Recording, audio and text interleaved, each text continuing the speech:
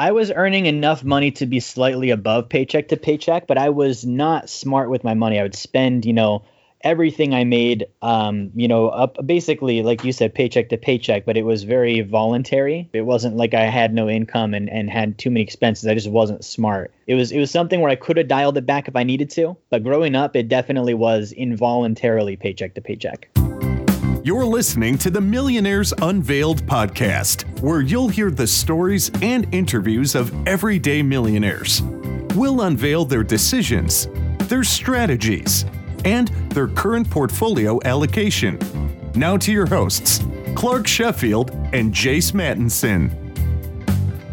Welcome to the Millionaires Unveiled podcast. This is episode number 279. Hope everybody's having a great week. Got the Super Bowl set now with the Kansas City Chiefs playing the Philadelphia Eagles. Looking forward to that in a couple weeks, as I'm sure the fans in Kansas City and Philly and around the country are. Should be a great football game. Football season is going to be winding down here pretty soon, and we're in the thick of kind of the winter weather. I know there's a lot of snow dumping out in parts of the West, and hopefully it can help the water situation and drought there. Had a couple great reviews the last couple weeks. Wanted to read those. One comes from Salter98. A must-hear podcast for FIRE. I've been listening to this podcast for 5 years and my financial life has changed for the better. Thank you for sharing info regarding the millionaires who made a living not doing anything too extraordinary, but achieved to 10% wealth status in the United States of America. I plan on being on the show in 3 years to share my story. Another one comes from Great6263737. Amazingly helpful. I really enjoy this style of financial podcast. Learning from a variety of well-spoken and successful people is engaging and inspiring. The hosts are great at drawing out interesting topics from the guests. Keep up the good work. Appreciate those reviews. As always, we appreciate any of the reviews we receive on all the different mediums. Helps us continue to grow the show, whether it's Stitcher, Apple, iTunes, etc. We are still looking for that 300th episode multimillionaire. Hopefully, we're trying to get somebody who's definitely scaled to that next level. 300 million would be ideal and keep in line with what we've done with those major milestones. But at any rate, if you'd like to be on and are interested, just reach out, millionairesunveiled@gmail.com. If you're interested in being on the show in general or period and are a millionaire, please email us at millionairesunveiled@gmail.com. All right, that's it for housekeeping. This week we have Jerry. He has a net worth of $2 million. He mainly invests in alternative asset classes, real estate, gold, silver, hard money lending. He used to be a traditional financial advisor, but now runs his own business, still in the financial space. He does not own a home or a car. He rents, and he also uses Uber. So we get into the discussion with him, why he chooses to do that, the different things that have transpired in his life to make the decisions that he does. He has one thing that he lives by. It's called PI is greater than SET. That's passive income is greater than savings, expenses, and taxes. Another way to kind of frame your mind around being financially free. A great episode with him. Very different than a lot of our guests, as Jerry does not own anything in terms of equities in the market or contribute to any type of retirement account. So a great episode with him. Definitely a different guest than we normally have had on the show in terms of portfolio and allocation in that regard. So last week we had a returning guest. We got caught up with Dom, as his net worth had scaled from 1.1 over $8 million.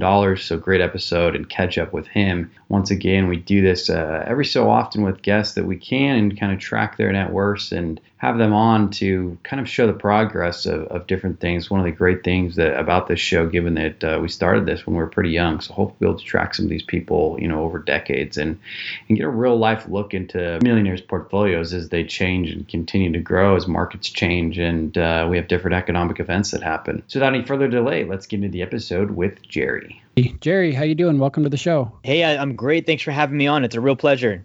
Yeah, thanks for joining. So give us a little synopsis of who you are. Who are we talking to today here? Yeah, so I am the CEO and founder of a company called Wealth Dynamics.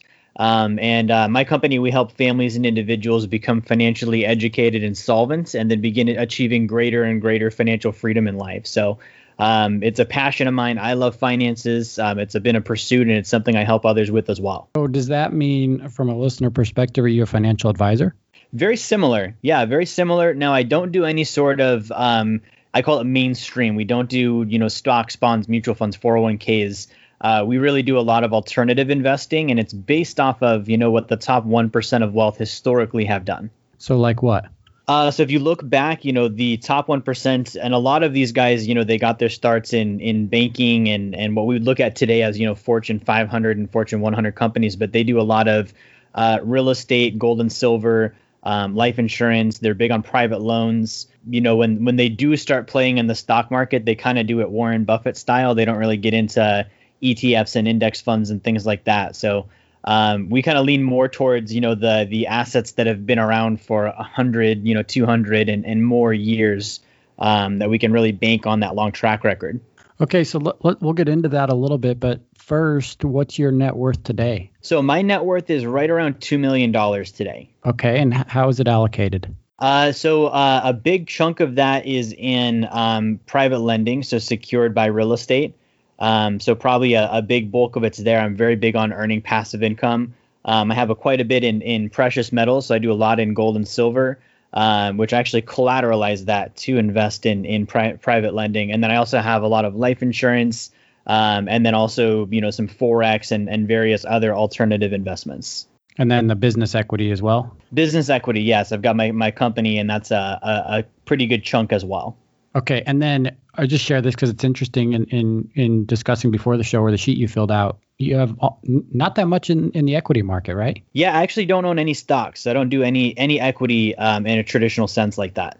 And then also, this is interesting because not many millionaires, few that I can remember, have rented. So you have no home equity. Right. I do not own a home. And why is that? So for me, it's more of a lifestyle thing. I like the ability to be flexible and move around. My business is cloud-based. And so, in the last 2 years, I've been from Alaska to Los Angeles. I did a road trip across the U.S. Now I'm in Florida, probably do some more travel. And then the other aspect of it as well is, there's a certain return on time invested aspect. And so for me as an entrepreneur, when I look at, renting to me is outsourcing. When I look at especially living in Alaska, and I don't live there any longer, but shoveling the driveway, fixing the pipes when they freeze, all of those things that come with owning a home. And so I just look at, if I rent and I just earn a higher return on equity on my capital, then I don't want to park it into a house necessarily. Sure. So how much do you pay in rent? Rent for me, we just moved, so I think it's going to be around $4,000. We've got a nice condo on Tampa Bay here. Okay. Yeah, because it's always an interesting, and I live in New York, and so there's kind of like a rent versus buy scenario that always happens. But here in the city, people pay like a monthly management fee that includes their property taxes, and then obviously if they have a mortgage, they're going to pay interest. And when you do the math, you're like, this doesn't make any sense for me to lock up all this money and buy here, because I'm going to be basically paying as much as I can, or as similar renting. And there's in New York, no real guarantee that your apartment's going up in value. So yeah, it's just an interesting thing to think about. It's very much a math equation. With rent, I know it's going to be rent, it's going to be insurance and some utilities. With owning, it's principal, interest, taxes, insurance, maintenance, improvements, repairs, closing costs, realtor fees, and another laundry list of other things that go with it. So and time, yeah, and dealing with it all, yeah. Yeah, so it's not a bad idea, but it definitely is just a math equation on does it make sense and do the numbers pan out one way or the other. Yeah, so just back to your allocation here, big picture, when you look at it and you say, okay, basically nothing in the market, which also means basically nothing in retirement accounts, or very little I know you have. Mm-hmm. What's your thinking on your portfolio and wealth strategy here? Is it just passive income? Is that what you're going for? Yeah. So I have an equation that I follow and I teach all my clients, and it's PI greater than SET. And that stands for passive income greater than savings, expenses, and taxes. And that passive income is not deferred. It means that I'm going to be earning that now this month. And the goal is to be able to get there as fast as possible to where, my investments pay for a 40% savings rate, all of my monthly expenses, and also my taxes. Once I'm there, I may do some speculation and some appreciation style investing. But to me, I want to get financially free first before I look at, equities or other alternatives that may not be a passive income generating deal. Yeah, so I've heard that kind of called like what percentage are you in a sense, right? What percentage of your expenses and out of pocket is covered by passive income? So I've also heard that as a way to measure it. You cover 60% or 20% of your expenses with your passive income is another way that I've heard people measure it. So the hard money lending, how did that start for you? Yeah, that started for me several years back. I used to be a mainstream financial advisor. And so I did, stocks and bonds and mutual funds and retirement plans. And I actually ended up giving that business away. And that's another story. But once I gave that business away, I started looking and researching at, okay, well, what do the wealthy do? And when I started researching, I kept on coming up with banks.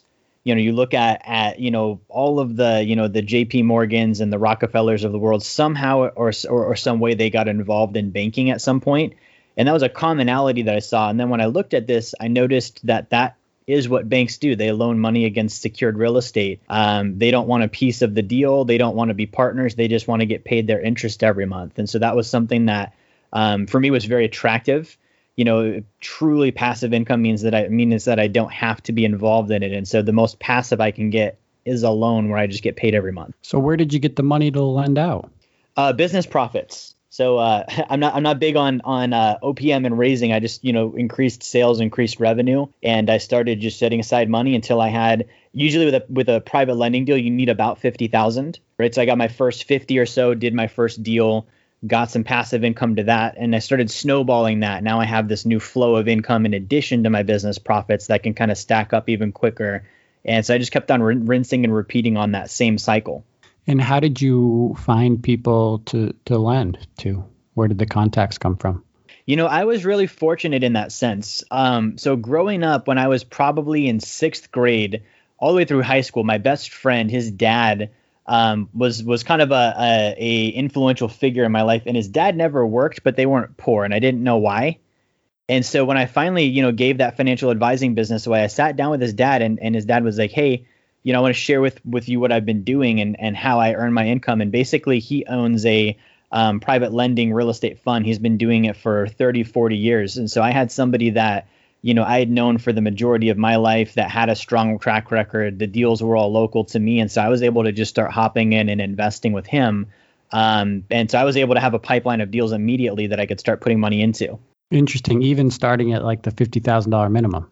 Yeah. And if you think about on real estate, depending on the market, probably not so much in like a New York or an LA area, but I grew up in Alaska, right? So if you do the math on a multifamily apartment unit or a storage facility or a mobile home park, if you divide the price of a building or a complex by the number of units, the per unit price comes out to anywhere from $50,000 to $100,000. And so that's where that number comes from, is that's kind of the minimum threshold to be secured by a unit, if that makes sense. Yeah, it makes sense. So let's just back it up, Jerry. It's really interesting, but let's back it up to your story. And I know you shared just recently here that you were a financial advisor, and before the show, it was with Dave Ramsey, right, as an ELP, endorsed local provider. How did that all start? Where did you always knew you were interested in money? Did your parents teach you about money? What did you study in school? How did you get to that point? It's funny. I had no interest in money growing up, right? So my family, we grew up in poverty. My parents got divorced when I was probably 7 or 8 years old, and it was over money. That same summer, we lost our house and our car, and also, we were homeless, living in a trailer behind somebody's house. And so I had this really bad relationship with money. And so in high school, I actually didn't care about money. I was into fitness and sports. My goal was to be a bodybuilder. And so I graduated and I got my personal training license and I started working at the gym. And within like the first 6 months, I got basically promoted as high as I possibly could go. And I had a friend that got into financial services at the time, and he had talked to me about it. He's like, hey, you would be great at this. And I kind of wrote him off. I was like, hey, it's not my thing. And, I'm interested in helping people with fitness. And so at that gym, it was kind of the ceiling. I started running into it, and I realized, man, I have to look for another opportunity, or I'm going to be working here until, one of my managers quits or dies. And so I finally took my friend up on his offer, and I looked at the financial advising thing, and I didn't love the math and the products and all that. But what I fell in love with was the idea of helping people was very similar to what I was doing as a personal trainer. People had a lot of debt. I had reality and experience with that growing up. People don't have enough income. They're paycheck to paycheck. Those were all pain points for me. And I could relate that to, if somebody's out of shape or they're trying to lose weight or they have bad eating or exercise habits, being able to see the change as I work with them on improving that. And that's really what got me into it. So at that point, when you were working at the gym, was it paycheck to paycheck you were living? I was earning enough money to be slightly above paycheck to paycheck, but I was not smart with my money. I would spend, everything I made, up basically, like you said, paycheck to paycheck, but it was very voluntary. It wasn't like I had no income and had too many expenses. I just wasn't smart. It was something where I could have dialed it back if I needed to, but growing up, it definitely was involuntarily paycheck to paycheck. Yeah, I'm just thinking out loud here because it's a big shift, right? I mean, you go from growing up in poverty to really not understanding anything about money, then all of a sudden to becoming a financial advisor working under Dave Ramsey, who's obviously conservative and has helped so many millions of people. And then you're young and have a net worth of $2 million plus. So it's from a perspective of life change, it's pretty drastic. Was it this friend that kind of helped you? Do you give a lot of credit, I guess, to the initial success or changing your mindset to him? He definitely helped change my mindset. I probably for the first 3 or 4 years struggled and I didn't do well in the industry yet. And I think for me, what really got me there so quickly was kind of my mindset. And I think I picked this up from bodybuilding where, I knew if I did the work, I would see the result no matter what, right? If you lift a weight over and over and over and you eat enough food, you're going to grow muscles. And so I kind of looked at with the financial advising world, I'm 18 when I'm starting out. I didn't know anything about money. I had very little credibility. I didn't have money to start with. And so I knew that I just had to work. There was kind of a level of one-mindedness and intensity that I was able to tap into. And it's kind of the same thing I would tap into in the gym where I was able to, after struggling for 3 or 4 years, really just sink my teeth into it and say, okay, it's time to just go and make this thing happen. So I was with that initial firm maybe 2 or 3 years before I jumped out and did my own thing. And at that point, that's when I got picked up by Dave Ramsey, and I was with him for a couple of years as well. And it was kind of just, a combination of meeting the right people, me putting in the work, of course, and also gathering more and more information and just being willing to learn and put the work in. So did you feel like, you talk about putting in the work, did you feel like when you started saving and investing and trying to get on your feet and get the passive income going and kind of grow that, did you feel like it was happening too slow? Like, were you impatient at all at the beginning? Probably not at the very beginning. I think at the very beginning, I was kind of just, feeling things out, right? I didn't have a dollar to my name. I was saving. I was doing the Dave Ramsey envelope system. I think I saved my first $1,000. I put a few grand into a mutual fund, was trying to pay off debt. And so I was kind of just getting my legs under me. And it wasn't until a couple of years later where I realized, the potential that I had, as I mentioned, on growing my own business, and then B, the time advantage I had on my side. If I could become financially free before the age of 30, that meant that I had until I was, 80, 90 years old, however my life is going to be, of really not having to trade time for money and being able to live in the most free sense possible. And that really was kind of where the impatience started, because I am an impatient guy and I wanted to get there really quick. It was kind of this thing where if I'm going to be free, I want it to be tomorrow, not in 10 years. Yeah, and I don't mean the impatience is a bad thing. It's more of just, especially if you're in debt, and we've had millionaires on the show that are several $100,000 in debt and they're paying it off little by little. And it's not that you get impatient, it's that you lose confidence or motivation because you feel like the progress isn't happening as quickly as you'd like. Totally. Yeah. And I see a lot of that with clients when I work with them. And I think, for me, what was helpful was the ability to really control my income, right? Because I was, an entrepreneur and I did have the ability to increase my income as fast as I wanted to. I was willing to work and make that happen. And so that definitely cut the time in half. Now, granted, I didn't have a ton of debt at the time. It felt like it, but I had, 2 car loans and some credit cards, and that was kind of it. I didn't have, some of the student. I think the car loans, were probably total of 30 or 40,000. The cars were probably worth 70 or 80% of the loan value. So it's definitely a little bit upside down. And then I had maybe $5,000 to $6,000 in credit cards. So nothing crazy, but I see people today that have, 5-6 figure student loans and the car and the credit cards. And that definitely is a bigger hammer you've got to be able to swing with. Yeah, but it's still a lot, Jerry, if you're working as an ELP. I don't know what you made, but I can't imagine it was you could pay that off quickly under that salary, right? So that was actually a more of an endorsement, and so I was still a kind of a commission base, right? So if I sold more mutual funds, I could make more money. And so I just did the math and kind of reverse engineered it and said, hey, I need to sell this much and bring on this many clients, and that'll get me where I need to be at. So now here's kind of a curious question. Now, having shifted your thinking to passive income and out of the market, I mean, it's totally opposite of what Dave teaches, right? Totally opposite. He's like your four mutual fund categories. I mean, what's the take? How come you don't put some in the market just to diversify? You know, that's a good question. I really had to research again, and it goes back to what did the wealthy actually do? And if you study the wealthy, they don't diversify the way that we hear today. The idea of diversification actually comes from something called modern portfolio theory, and that was developed over the 70s and 80s. And it was around the same time that 401ks came out and mutual funds really started being heavily promoted. And if you look at prior to that, you know, the wealthy people, the top 1%, they would actually go all in first on themselves and their own businesses. And so if you study like Rockefeller and Morgan and Carnegie, they did no diversification until their businesses were up and running. And then they would usually get into symbiotic industries that were very parallel to what they were already doing. And then they would start to get into investments that also kind of funded either their business or were completely passive. And it wasn't until they're at the level where they have so much money that they have to start putting it in other places. And it's a different problem that they're solving. It's not necessarily spreading the risk. It's more like, you know, I filled this cup up and I need another cup because I still have tons more that I need to put into things. Versus if I start smaller, where it's like, hey, spread the risk. Diversification really is a byproduct in the modern sense of not knowing what I'm doing. And so if I don't know what I'm doing, instead of spreading the risk, my take is just get educated so that I do know what I'm doing. And I can most beneficially do that by learning about just one or two things really, really well and focusing on those. All right. Where did you learn about these guys? What specific books you read?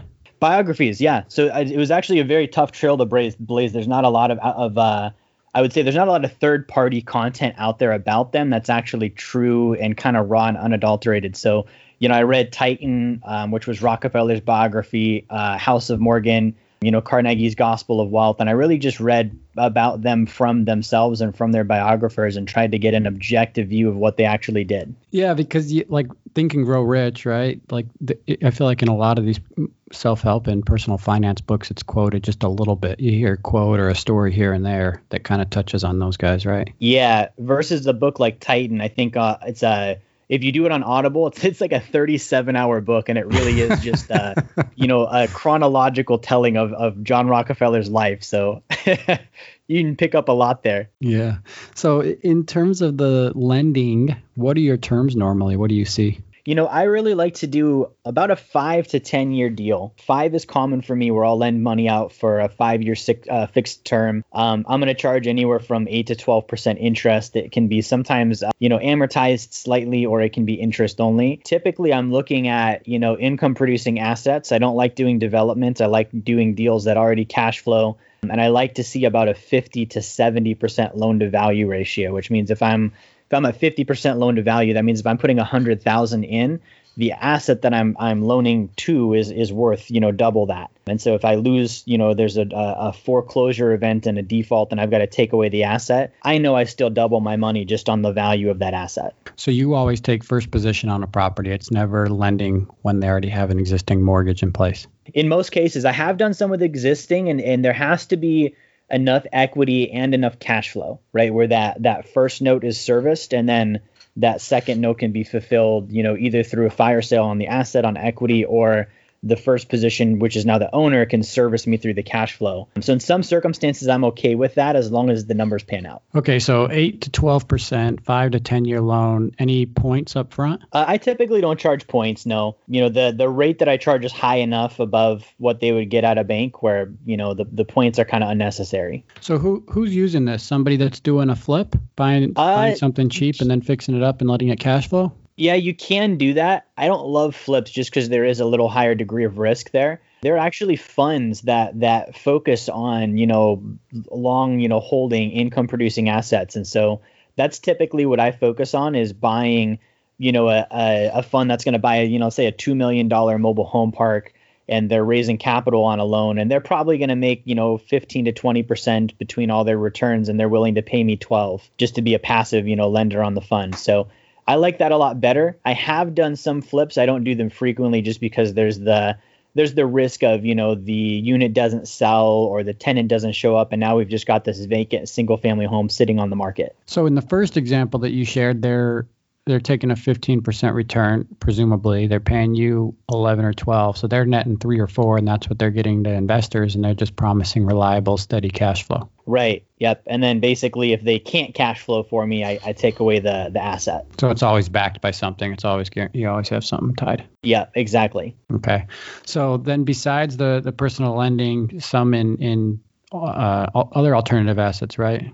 Yeah. So I do a lot in gold and silver. Right now, more gold than silver. And, that's for me just a good solid store of value and asset to own. I do collateralize it, meaning I can buy the gold and actually borrow against the value of it to go do some of these private lending deals. And that allows me to arbitrage and kind of double dip on my returns. So I do some of that. I do quite a bit with high cash value life insurance, very similar to what banks do with their tier 1 capital. And so I put reserves there. I do some deals with that. There's a Forex trading fund that I'm in as well. A couple other assets that are kind of in that alternative group. So why does life insurance, I mean, I know why, but what's your take on life insurance? And it's something we haven't gotten into a lot on the show, but it gets a bad rap, right? And a big piece of that is obviously due to Dave Ramsey, anybody who's in the personal finance world. But why life insurance? Why do you diversify there? Yeah, that's a great question. So I'll preface that with being a former Dave Ramsey guy. I thought life insurance was the devil, right? So I was totally against it. And so what I learned as I started researching and kind of opening my eyes up to what else is out there, someone had told me, they explained to me that they were putting money in a life insurance policy. They were putting, let's say, $100 in just for math's sake. That $100 was now tax free. The IRS couldn't touch it. Creditors couldn't touch it. Lawsuits couldn't get to it. And it was going to compound at about a 4 to 5% annual growth rate, tax-free. And they could simultaneously borrow against it at, a 2 to 3% interest cost and go use that money for whatever they wanted to and earn double interest rates on it. And I called BS on that. I was like, there's no way. And so sure enough, I was shown an illustration and I saw that. And it actually was exactly what they explained. And I thought it was fake. So I started researching. And what I came up with was that the banks in the United States of America, they keep about 20% of their tier 1 capital, which is their most prized reserves. It comes out to most of the larger banks. It's about $180 billion total are kept inside these cash value policies. And then I started researching further and I saw that the Rockefellers used them, the Rothschilds, Walt Disney, Ray Kroc. You can look at, for example, Joe Biden has 6 of them. There's just so many wealthy people in U.S. history that use them. And so that showed me that they couldn't be bad because those people aren't stupid. Right. And I had to really then start looking at, what is this and how does it work? And it was exactly what I explained to you. So now that's what I do is I keep a lot of my reserves in life insurance because it's going to grow, much better than I'm going to get in a bank. It's more liquid than a bond. There's no volatility. I can't lose money.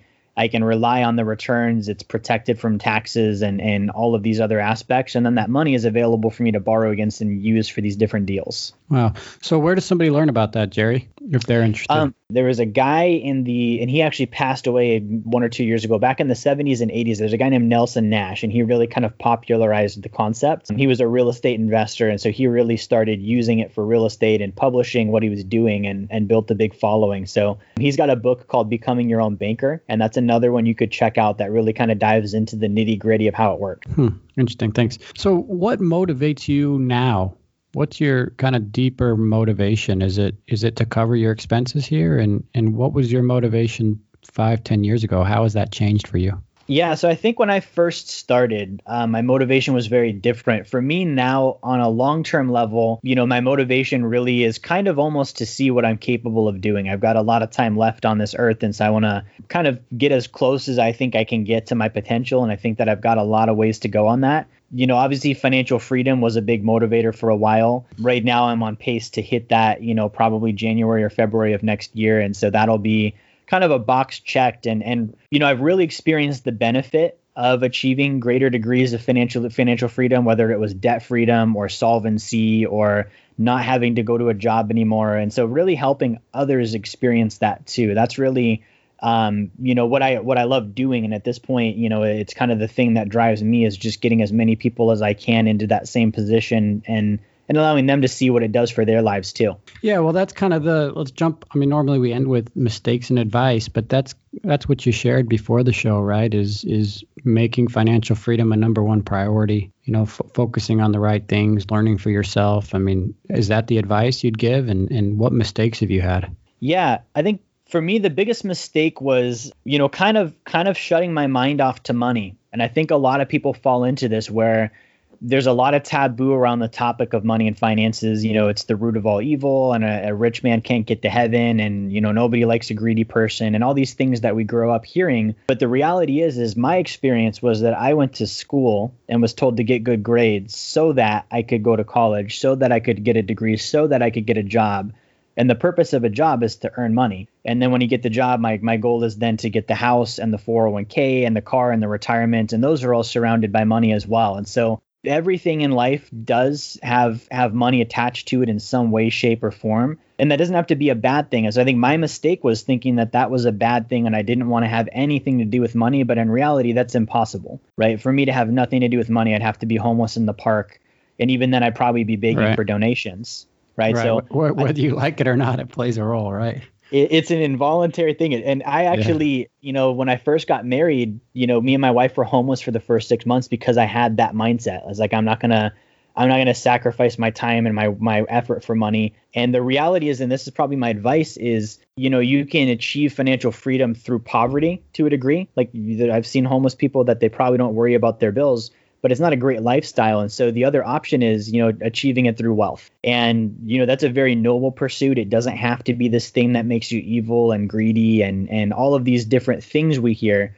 And so that's really where I help people. And what I would advise is, look at what do I want my life to look like and what would it take for me to fund that in a way where I'm free and I'm living the way that I want to live. So if you look at your life and where you got, obviously young, net worth of $2 million or more, is there a couple things, or are there a couple things that you can point to and say, hey, that's how I've been able to do it? Whether it's being willing to sacrifice, whether it's taking on, maybe some of these riskier, if somebody views it as that, hard money opportunities. Is it starting a business and being willing to take that risk? What couple things would you pinpoint and say that's what made me financially successful? Yeah, that's a great question.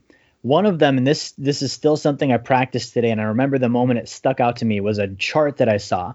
It was showing the savings rate in relation to the income of different wealth classes, and it was showing over 100-year period. And so it was like the top 1%, the next 10% spread, and then the bottom 90%. And I noticed that the top 1% on that chart, they saved 40% of their gross income. When I first saw that, I was like, holy cow, that's impossible. But I started looking, okay, well, how could I do that? And I made the decision to commit to that number. I was going to figure out a way to save 40% of my income. And I think that for me was the main linchpin. If I did everything else wrong, but still managed to save 40% of my income, that puts me way ahead of the game.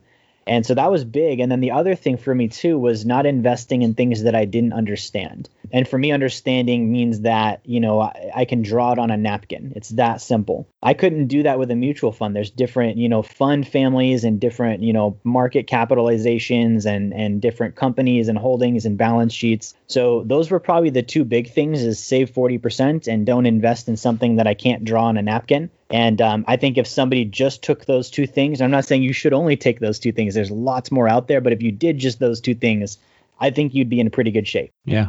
Do you feel like your happiness and confidence levels has increased as your net worth has increased?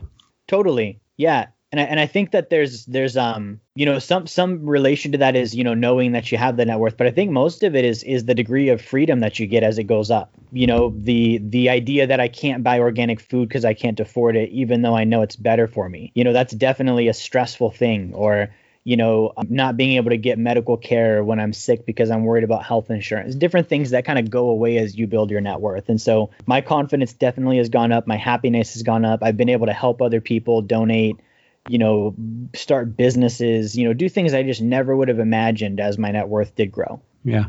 Well, let's wrap up here, Jerry, with some rapid fire questions, and then we'll get into a final last couple questions. So what's the most expensive car you've ever purchased?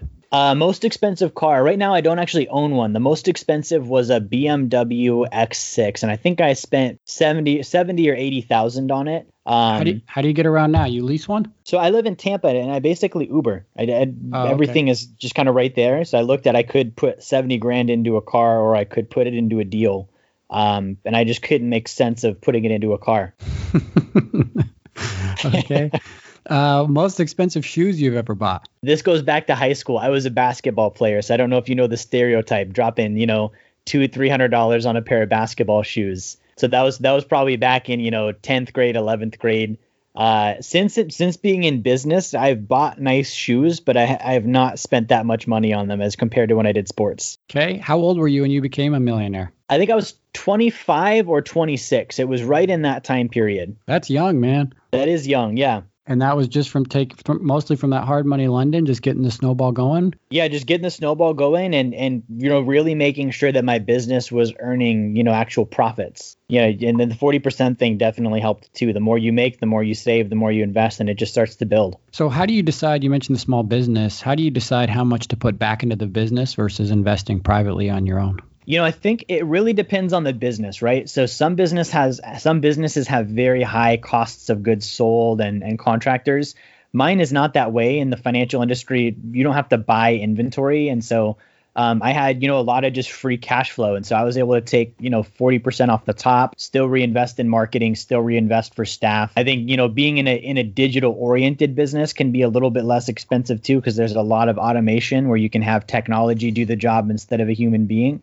And that allowed me to accelerate probably faster than maybe a general contractor, right? Where I've got to buy equipment and I've got to hire subcontractors, and there might be a very small piece left over at the end of it for myself. So it's different for me. I definitely did a little bit of both, but I think I pull a lot more off the top to reinvest into assets than most people do. Yeah. How much do you spend a year? Household expenses annually? Household, we're probably just for household, I'm going to say not the things we also write off on the business, probably around 60,000. And that includes the rent? Yeah, that includes the rent, the groceries. I don't have a car payment, don't have any debt. So it's kind of just rent and then, whatever else we want to spend money on. All right. Awesome. Well, Jerry, thanks for coming on. Net worth of $2 million. Appreciate you taking the time. Absolutely. Thank you for having me on. All right. Thanks. Thanks for listening to the Millionaires Unveiled podcast with Clark Sheffield and Chase Mattinson. For more stories, investment opportunities, and information, check out our website at millionairesunveiled.com. See you next time when you'll hear from another everyday millionaire.